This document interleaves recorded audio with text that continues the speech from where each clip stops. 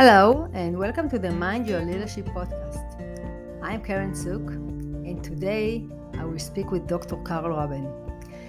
You know this feeling that you meet someone and it feels as you have known each other for decades? This is how I felt when I connected with Dr. Carl Rubin. Dr. Carl Rubin is the author of the book Connect, Building Exceptional Relationships with Family, Friends, and Colleagues. She is an award-winning teacher in leadership and director of the Arabukala Leadership Fellow Program at Stanford Graduate School of Business before co-founding Leaders in Tech, which brings the principle and process of touchy-feely to executives in Silicon Valley. In this episode, we will talk about the importance of showing up as leaders, how to bring our complete self to the workplace, and the importance of expressing our emotions to be present and connect. So stay with us.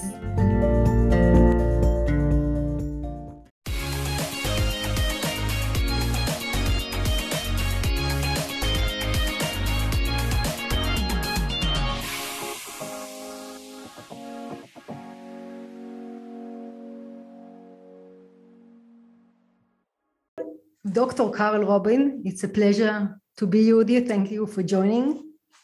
Thank you for having me. In the last 35 years, you were faculty director of the Interpersonal Dynamics for High Performance Executive Program and director of an Arabukala Leadership Fellows Program at the Stanford Graduate School of Business. You received the MBA, a Distinguished Teaching Award for working numerous courses, including the Interpersonal Dynamics, the most popular elective course at GSB for over 45 years. Wow. Except that I'm not that old. Yeah, you look really young. So this is amazing. And I understand that the student called it touchy feeling. So I'm really curious to hear about this course. What does it mean, touchy feelings? And why do you think the student loved it so much? Well, it's connected to why they call it touchy-feely. But let's start with the fact that, the students find this a transformational course because it calls into question beliefs and assumptions they've held all their lives up until then about what it means to be a leader. Mm-hmm. They've had certain role models, they've read certain things, and regrettably, they've been socialized to leave feelings in the parking lot. And even though I'm not sure how you're supposed to motivate anybody or inspire anybody without any feelings. And so what happens when they get into touchy-feely is they have an opportunity to experiment with speaking what's going on for them and their feelings, only to discover that other people find them more influential. Other people find them more human. Other people find them courageous, not fragile, not weak, but strong. And so suddenly there's this light bulb that goes on for them that says, wow, half of myself hasn't been showing up, especially professionally, but often for many men, even personally. And what happens, it's so freeing for them to suddenly have an opportunity to experiment, because that's what the course is based on, something called the T group. The T does not stand for therapy. It stands for training. Mm-hmm. And the premise of the T group is that you're in a learning laboratory. And what you get to do is you get to experiment. What do we do in laboratories? You experiment. You have hypotheses and you test them. And so I have a hypothesis that if I tell you that I'm feeling a little bit unsure and a little jittery and nervous, that you will decide that I'm incompetent. It might turn out that you decide that I must be pretty strong to admit that, and maybe it's okay for you to admit that too. Now, you might decide not. So that's why it's called a laboratory, and that's why you experiment. But every relationship, it's called interpersonal. The name is Interpersonal Dynamics. And every relationship involves two people, which means my relationship with you might be very different than my relationship with the person sitting right next to you. That's why we couldn't write a book called 5 Easy Steps to Better Relationships. It's more complicated than that. Human beings are more complicated than that. But back to your question, I think the other reason the course has been so popular, and, I stand on the shoulders of my co-author. He's the one that started it 45 years ago. I'm not that old. Okay. But I have been around for 20 years. And I did become known as the queen of touchy-feely. And honestly, not because I was a better teacher, or we had several of us who taught the course, but because I lived it.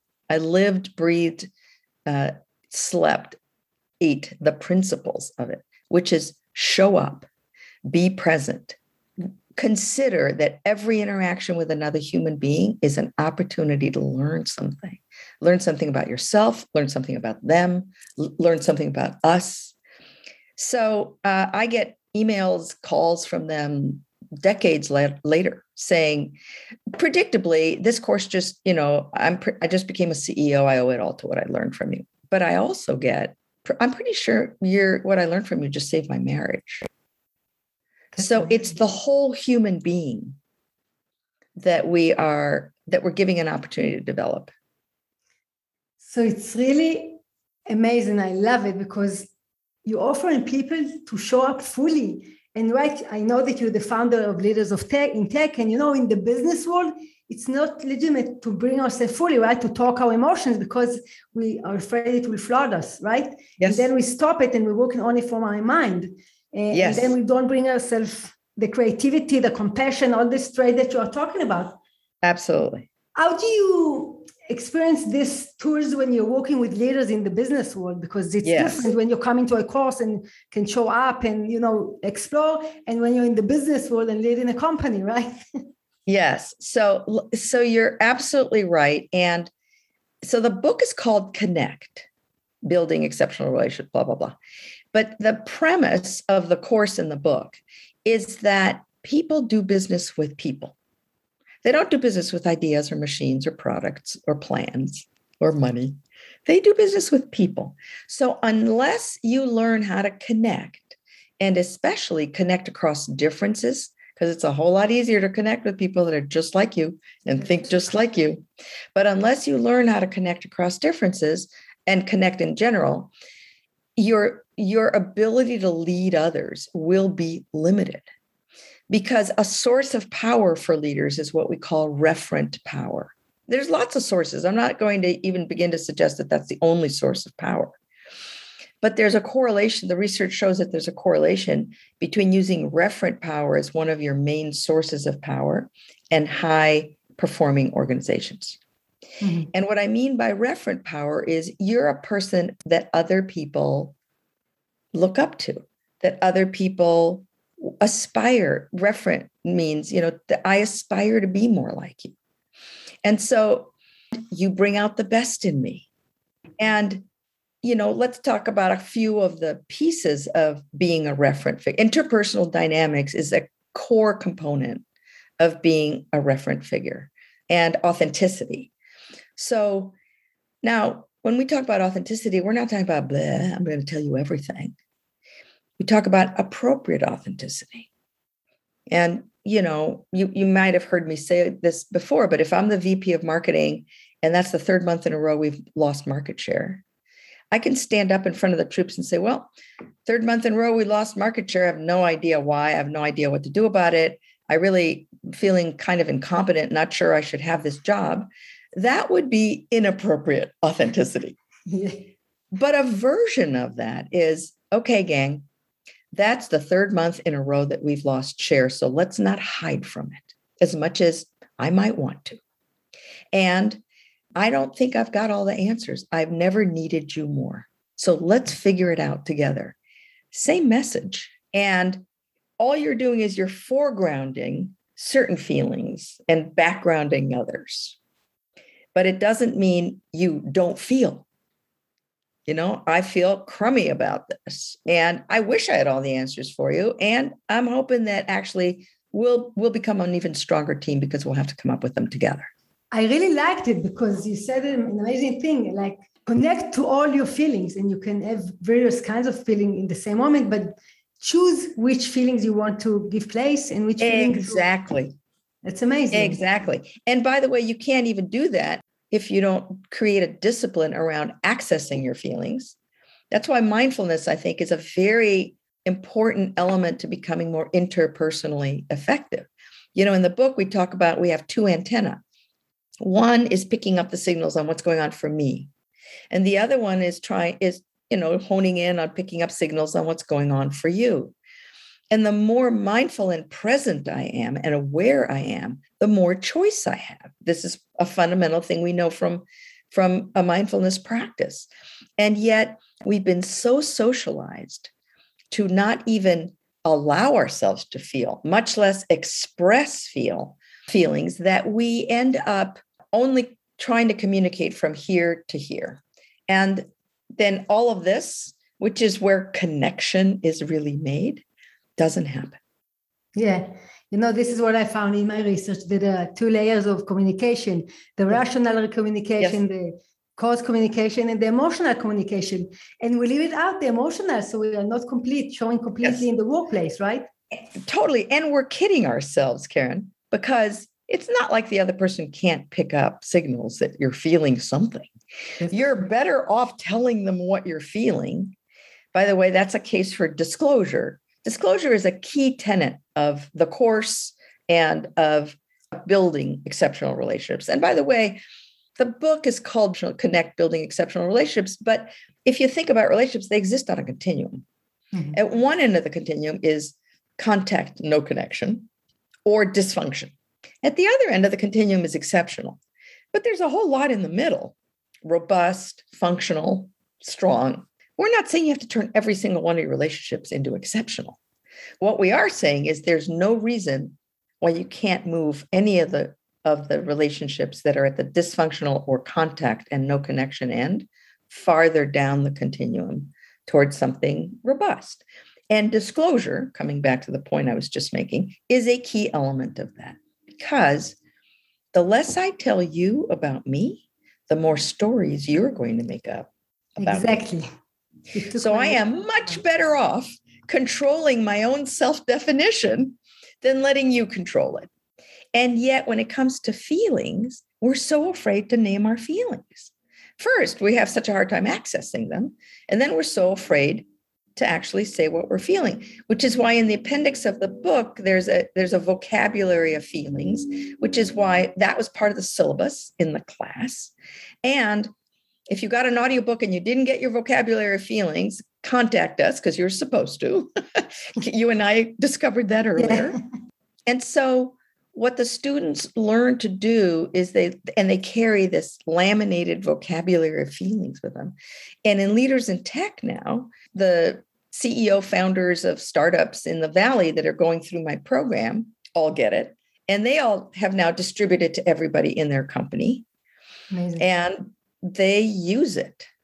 And so, a great example of how they use it. So one of the things we do in Leaders in Tech at the beginning of each of our learning sessions is we do something called If You Really Knew Me.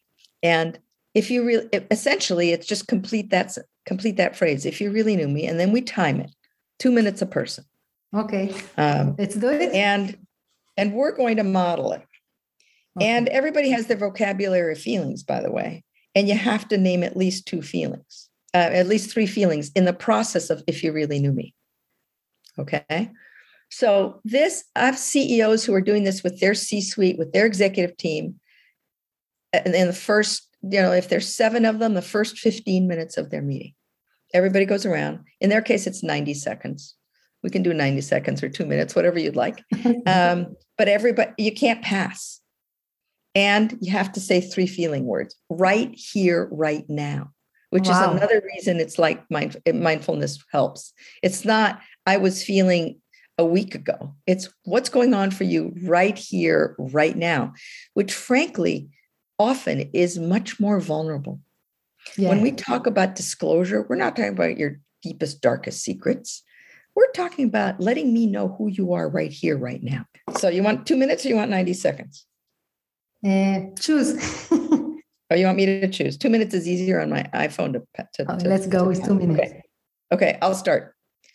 So if you really knew me, you would know that I'm really thrilled to be here with you. The minute we met and started talking, I felt an instant connection. Some of that probably is because I'm Jewish and you're Israeli. And I already think I know a lot about us, even if we haven't met.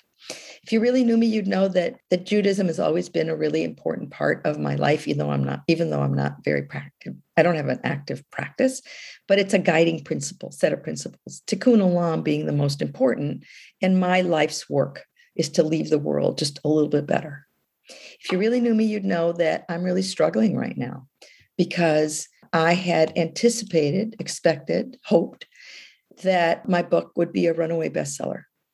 I couldn't imagine why at a time like this in the world and in the United States, this wouldn't be something everybody thought, wow, I could really use that. I've been and I am disappointed and disillusioned and frustrated and sad because I really think I've got an important message and I don't know how to get it out there better. If you really knew me, you would know that the last 4 months of my life have been the hardest professional months of my entire life for those reasons. If you really knew me, you'd know that I am right here, right now, holding both that and huge gratitude and appreciation for some wonderful people in my life, my husband, my kids, my new 7-month-old grandson. And if you really knew me, you'd know that I'm a fighter and I'm a survivor. And so there you go. That's 2 minutes. Wow. Now imagine if we were going to spend a meeting together and we were done with If You Really Knew Me, how differently we enter the meeting. That's for sure. Wow. So, but let's hear you and then we'll unpack it. So if we really knew you, Karen. So if you really knew me, you would know that I really was touched with what you said, from your authenticity and your frank and being vulnerable. Wow, it really touched me. I really appreciate it. If you really knew me, you would know that I'm really passionate about my activity and my purpose in life. I can connect to what you feel that you want to spread the word and to bring into the world. If you really knew it, you will understand that I really connect with your essence or your passion. I think also this is what connects us both. Our passion and our eager and our impatient. Yes. If you really knew me, you would know that I also went through a tough time in the last few months, struggling with making clear my priorities, my understanding what's important for me, putting boundaries, and really looking inward to see what I want and to understand what Karen wants and not the world wants. And it's really a challenging time, yes. Although I'm doing it for 20 years, but the yes. coronavirus made me go deeper and deeper. If you really knew me, you would know that I really appreciate you being here and really excited and happy for this conversation. And if you really knew me, you know that I'm looking for the 2 minutes to finish. And that's right. You've got 4 seconds left. So we'll leave it at that. Okay. So now you've experienced it on both ends. Yeah. Right. And we learned a lot about each other, didn't we? In 2 minutes, in 4 minutes. But, I'm thinking, first of all, it's amazing. And it's really being vulnerable. You choose how to disclose and how much to bring yourself. But I'm thinking that leaders in tech and working with leaders, you say they are doing it for 20 seconds, not for 2 minutes, right? No, they do it for 90 seconds, a minute and a half instead of 2 minutes, depending on the size of their team. And they also add a minute, which you did sort of automatically, is when the leader starts, often others will comment on how they feel with what they just heard, which is another element of interpersonal dynamics. When you said X, I felt Y. I felt inspired. So you started by saying you say if you really knew me, and then you go in a circle and each and everyone says what resonated within him? Not everybody, but there's the opportunity for people to then say for a minute, when I heard you say, and then they get to complete that. Wow. I really feel thrilled after this practice. It's amazing. It energizes and creates connection. Yes. Open the space, right? For something new to emerge. That's wow. And think a little bit about what's happened to all of us over the last year and a half, which is, all we do is talk to each other on boxes. And so what's happened is tasks have become more and more foregrounded in business. Relationships have become more and more backgrounded. People are exhausted. It's hard to do this. And so they do it on Zoom. They're all on Zoom. They're not all back in the office. They have been doing it for a year. Yeah. And it keeps them much closer to each other, keeps them much more connected. Doesn't matter that they're not it does matter that they're not together, but they have a much better sense of what's going on for each other and can be there to support each other, help each other, challenge each other. Joe, that's the third time you've said that you're really annoyed with your 12-year-old who keeps, leaving a mess in the room and doesn't realize you're all having to cohabitate a lot more. So I'm starting to wonder what's getting in your way of doing something about it. Or, the first time I was like, oh, when I heard you say that, I could really relate. I could really resonate. The third time I hear you say that, I say, so I'm not sure what to do about it. And I can feel myself feeling irritated and frustrated with you. You can now go to the compassion aspect and see how you can help him, right? Take it to exactly. And then you go to inquiry. So what's going on? What's holding you back? What else do you need? That's amazing. When I with leaders, I tell them also, when you open a meeting, we don't do this practice. It's an amazing practice. Maybe I will embrace it. Incorporate it.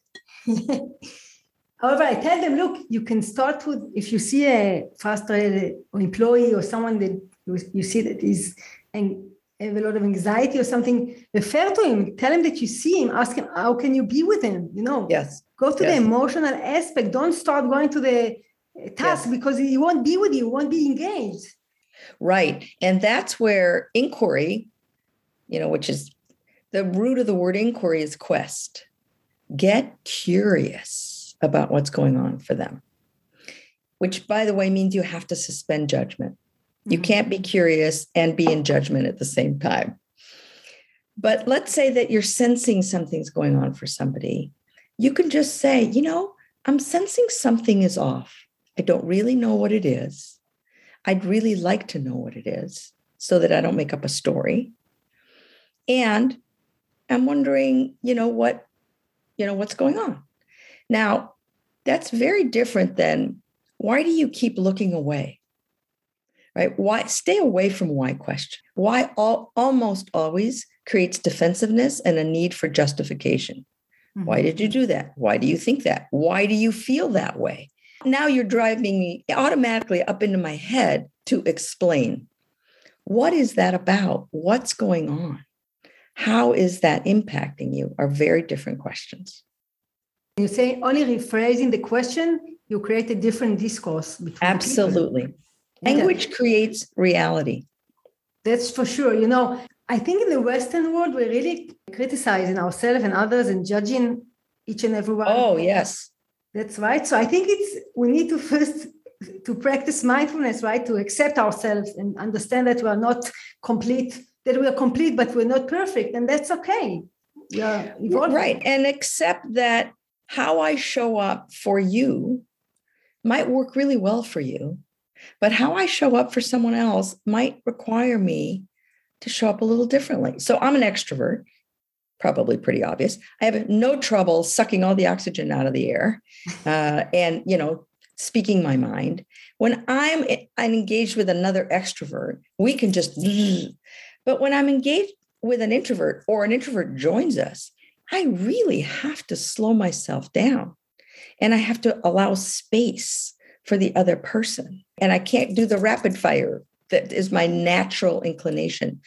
So this is not in the book, but it was part of a course that I used to teach called High Performance Leadership, which is the premise is that as leaders, we have choices that are driven from the intersection. Think of a Venn diagram, the intersection of a mental model, my beliefs and assumptions about what's effective, my skills, and my style. And those three create my choices. Those choices drive my behavior. And those choices get me certain results. However, we develop those three circles and their intersection early in our careers. So imagine draw a box around those three circles. That's the context. And the problem with most leaders is they don't go back to look at whether or not those three circles and their intersection is now working in their new context.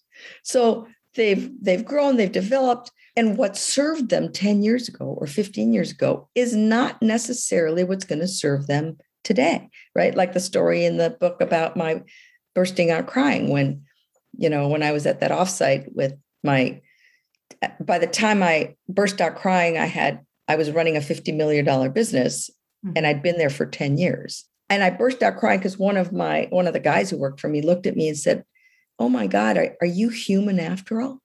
Because he thought he'd seen like water in the corner of my eye. And I had gotten a little agitated. And he said, "Are you going to cry?"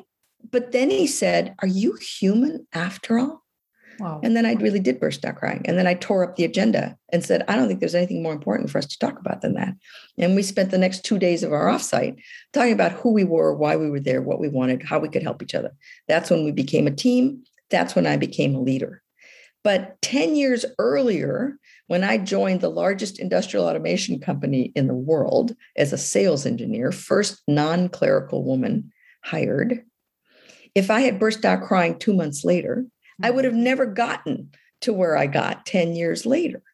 So, but I had overlearned the leave your feelings in the parking lot. Yeah. It did serve me unquestionably as the only woman early on in that era, especially. It absolutely served me to keep it buttoned up. But wow, did it start costing me? And I had no idea it was costing me. Wow, what a story. It resonated with me. I think I told you, but when I was also leading in the last few months a retreat through my struggle. So I remember in the morning before the meditation, one of the participants looked at my eyes and asked me, "Are you okay?" And as she looked in my eyes, afterward, I went to meditate and all went out. And I also started crying. I also didn't stop it. I let it be. And afterwards, even after the meditation, I was starting to facilitate and I couldn't. I was still crying. And one of the participants asked me if I want a hug. And I said, yes. A retreat before, I didn't do it, So yes. No, you powered through because that was the model. That was the mental model you had about how you needed to be effective. Yes. And, we create those mental models from what we see and from what we experience. We don't just make them up out of whole cloth. But the problem is, once we create them and they give us certain results, we never realize that our context changed and maybe we need to update them. And we're back to the power of the course. These students get to update their mental models. Don't show you the human part of you. Don't admit mistakes. Don't be vulnerable. Good luck connecting with anybody and having anybody follow you. And by the way, good luck having them tell you the truth if you're not going to fess up. That's right. What I'm thinking also about is once we let go of our assumption or our belief system, it's really a challenging thing to do because then all the story told ourselves are going away and then we feel unpleasant emotion. I must say that I felt that when I was having a conversation with my spouse about our kids and I came with my agenda and during the conversation, I let my agenda go and really tried to listen to him, what's important for him, this discussion. And I needed to let go of the story I came in the beginning. It was really painful. What do you say about it? Well, I think you're right. Again, language creates reality. So it's painful and it's freeing. That's right. And freedom sometimes is scary. It's like, oh man, really? I have choice? What am I going to do with this choice? It's so much easier if I don't think I have a choice. If I don't allow myself to believe I have a choice. So, of course, that creates a narrower and narrower way to live your life. And I think that's regrettably part of the reason that there's so much disconnection. Because not only do a lot of people narrow their beliefs, they don't allow for the possibility that anybody else could have a different belief. And they vilify anybody who has a different belief. So how are we ever going to connect? Instead of getting curious and thinking, wonder what would happen if I did let go of that belief. What would that mean? You don't even have to do it yet. Just allow for the possibility and see where that takes you. And, I call those moments when you're confronted. I'll just speak for myself. When I'm confronted with something that I've held on to as a belief for, my mother used to call my father the Sherman tank, because when he set his goals on something, his sights on something, man, he just marched undaunted towards it. And she used to call me the little Sherman tank. I inherited that from him. I'm 4'11", I weigh 96 pounds, but the little Sherman tank boy, when I set my sights, it was like, until I realized, and this is this painful lesson that I come back to, that when I go into Sherman tank mode, I've achieved a lot in my life being a Sherman tank. I've also left a path of destruction on my way to the goal. I've also, tanks have this little viewfinder. You can't see anything on the side. You can't see never mind, you don't see the destruction behind you. You don't see that there are even any other options. So it was pretty scary to open the hatch of the tank and stand up and look around and say, oh my God, there's so much more out here. Wow. It's so much easier when I've decided, I'm just going after that. But I call those AFOGs, another effing opportunity for growth. Depending on my audience, I use the full expletive, but I don't know your listeners. I don't want to offend anybody, but AFOG, another effing opportunity for growth. That's so true. When you talk, for me, it's being mindful and present, because when we are mindful and present, we adopt a beginner's mind. We can see the broader picture. We can connect to our, right? We can connect to our own experience, but at the same time, see the broader picture and choose how we want to act. And it's amazing because most of the day we are going like the animals after a surgery, right? With the corners on their head, don't see anything, only my experience, what you said. So I think it's really needed. And this is what we need to, I think, evolve as humanity. Totally. And I think that a leader's capacity to do that is part of what makes him or her either a referent figure or not. Mm. Because when other people notice the courage that it takes to say, okay, I'm going to allow for the possibility that this is not the only way to look at the world, especially if they're on the receiving end of being seen differently than the way you've always seen them, that's power. That's true. It reminds me when I did my PhD in the high-tech company, they were going through tough times, financially. Yeah. And it was amazing because the CEO told me, I don't want them to talk behind our back what's happening. He created a meeting, called all the company, and communicated what's happening. He said he was transparent. He said, look, this is the situation, challenging times. We're a little bit struggling. We want to recruit anybody else. I don't know what will be in 6 months, but once we'll know, we'll tell you. And it was amazing. He was able to hold the uncertainty and be there, show up fully without giving the answers that they wanted, but showing up with them. So exactly. The difference. Great example of appropriate authenticity. Yeah. I'll give you another one because it'll tie in a lot of what I teach and what's in the book. One of my leaders in tech, CEOs, I think he called me with this story and he said, Carol, you won't believe what happened. I said, what happened? He said, well, we missed a huge deadline. I found out about it on a Friday. I knew it was going to have a bad impact on our customers. I stewed about it all weekend. The more I stewed about it, the angrier I got. I was getting ready for my all hands meeting on Monday morning to blast them and say, how the hell could we miss this? And what's wrong with you? And then I remembered that one of the things I learned from you is that anger is a secondary emotion. Under anger often is fear, sadness, vulnerability, hurt. And men especially are socialized not to express any of those things. So they lead with anger. So he went in the next morning and he said, so I want to share something with all of you. I went home Friday after learning about this and I was furious. And I spent all weekend being furious. And I was getting ready to come in here this morning and just blast all of you. And then I remembered what I've been learning in my Leaders in Tech. And I really started to think about, what am I really feeling under the anger? He said, and I'll tell you what I'm feeling. I was feeling disappointed. I was feeling worried. I was feeling burdened. I wasn't sure whether anybody else was sharing the sense of responsibility and fear that I hold about the consequences. And he said, everybody rallied. Instantly, they rallied, and man, they turned that around and they got that thing done in record time. And they saw him as a stronger leader, not a weaker leader. Wow, it's a great story. And yes, this is what being strong, right? The new leadership, as I call it, being vulnerable, showing up. Carol, your book is amazing. I really love it. And it's really hands-on research back into your personal skills. I wanted to talk about the 15% rule. Yes. Before we need to, yes. Because it's also connect with the context that we talked about, I think. Yes, totally. The 15% rule really comes from education research, which is that think about 3 concentric circles. And this is explained more in the book, but the circle in the middle is your zone of comfort. You don't think twice about what you do or say. The circle on the outside is your zone of danger. In a million years, you'd never consider saying or doing that. And the circle in the middle is called your zone of learning or your zone of ambiguity. There's lots of names for it. But basically, you don't learn anything new if you stay in your comfort zone. And it's also very hard to learn something new if you're way out in your danger zone, you're too freaked out.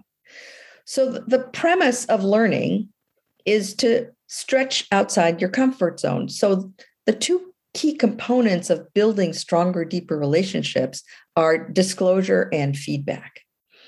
And we haven't talked about feedback, but I think most feedback training, regrettably, is not very good. And sometimes I hear things that people have learned in feedback training. I'm like, that's not really feedback. But feedback takes courage, because if I really care about you, I'm going to tell you that something you have done, behaviorally specific, has impacted me in a particular way.